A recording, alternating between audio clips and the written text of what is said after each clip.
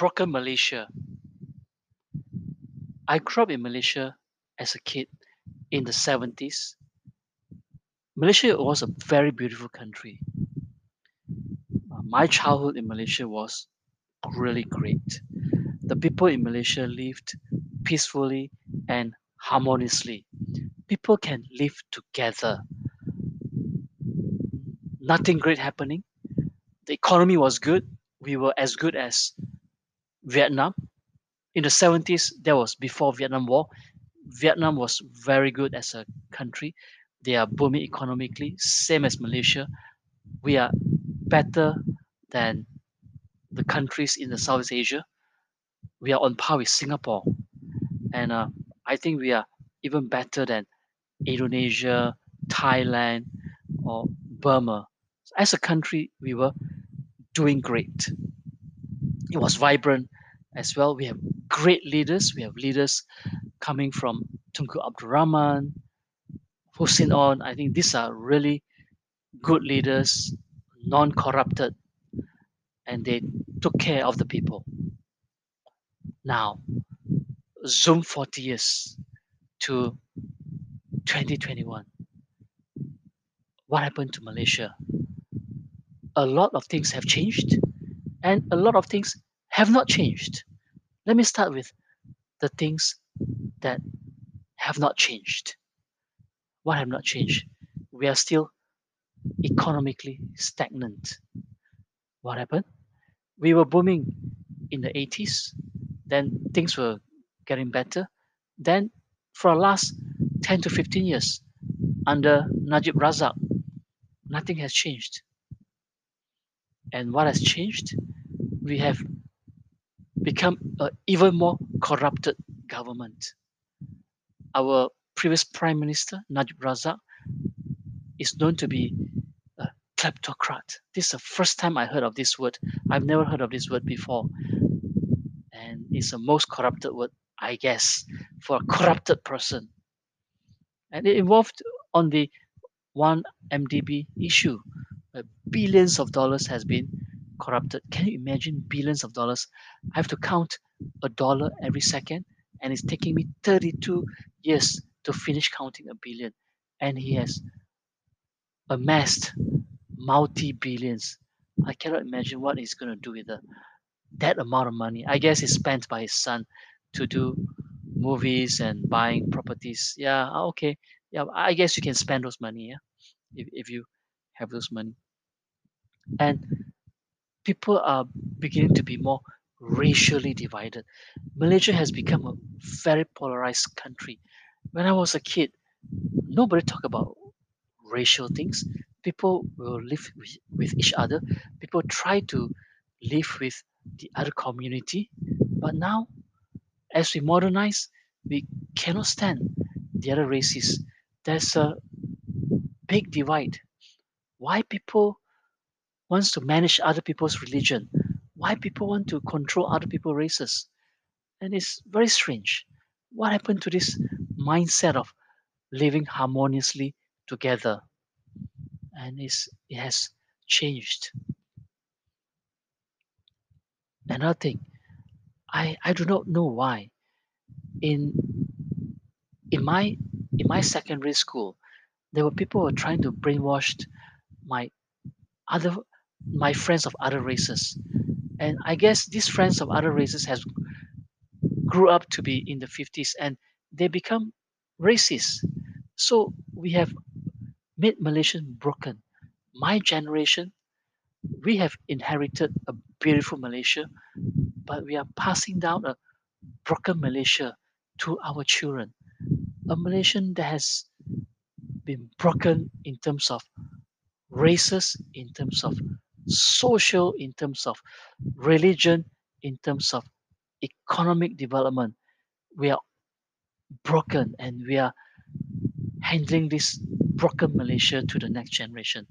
And for me, I'm handing this broken country to my son. I'm really sorry for my son who is taking over from us this damaged country. So let me tell you what are the damaged items of this country. I mentioned about races. I mentioned about religion and why this country allow this kind of separatists. I call it separatists. In China, if there's a separatist that try to separate Xinjiang, Taiwan, or Hong Kong from the mainland, they'll be shot. And I do not know why this country allow this religious, social, racial separatists to be groomed. The government is feeding all these bad separatists, and that's the result of this racial divide. And people are asking the Chinese or the Indian go back to their homeland. Hey, come on, this is our homeland. Yeah, we were born here, we grew up here. There's no more other homeland. So we are proud of being a Malaysian. We love Malaysia. There's nowhere for us to go. This is our homeland, nowhere else. And economically, it has been broken. There's no foreign direct investment coming into Malaysia for the last few years. And Indonesia, Thailand, Burma, Vietnam, especially, these countries are now doing better than Malaysia. There are more investment. They are now more advanced. China, look at China. How has China changed from a communist country and it opened up in the 80s? Now it's even more advanced than Malaysia. I really hope our leaders, our politicians don't play the racial card, don't play the religious card, don't do all this kind of thing. Keep Malaysia a multi-racial country, multicultural, multi-diversity. It has a strength, it has advantage to the whole country. We should harvest this kind of multicultural society and make Malaysia better. It's not like divide and conquer. Yes, you are politicians. Maybe that's your role, your job to divide and conquer and probably win the uh, favor from other races, no other races. But I think that's not the right way. If you look at yourself and what the legacy that you leave, I think is very shameful of all our leaders now for not progressing our country economically, but making the country to be politically divided, racially divided, socially divided, religiously divided, and this is a totally broken country. Then you might ask, what are you going to do about this broken Malaysia? I'm doing my part. I'm not a big time politician. I'm not a big shot. I'm not a high flying superstar. I will do my part in order for me to help this broken Malaysia. I'm doing it in a slow way. I'm doing it in a small way, as much as I can. For me, I will at least start being not a racist. I would like to start not being a biased person towards other people's culture and religion. I do have a lot of friends from other races, other cultures, and other religion. That's at least I can do. I do hire people. Most of my staff in my multinational company are multiracial. I do hire people from across the globe, across uh, different races in Malaysia. Probably most of the Malaysians will hear that, hey, the Chinese don't hire Malays. I don't think it's true. I want to prove that. I do hire a lot of Malay staff. And for me, I'm hiring the best that I can find at that moment. Whether you are Chinese, you are Indian, or you are Malay, it doesn't matter. As long as you are the best at the time that I need you, I will hire you. And this multiracial staff that I've hired has become my lifelong good friends. I I do coach, I do groom people from various backgrounds.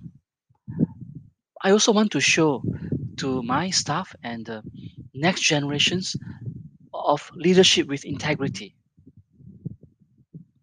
We don't need I just want a role model. We don't need to be corrupted. We don't need bribery for us to make money, to earn a living, or for us to be successful. That's not the right way. If we are doing that, we are going to burn the country down and break the country. I try to lead by example and role model, and this is my small contribution, my small part to this big scheme of a broken Malaysia. I hope that I can plant this seed, this good seed to be non-biased, to have good leadership, no corruption, no bribery to the future generation. And with this good seed, I hope that they will have some domino effect or even the nuclear effect that spread to other people and make Malaysia better again, make Malaysia good, make Malaysia as an unbroken country. Then I hope that this country will improve.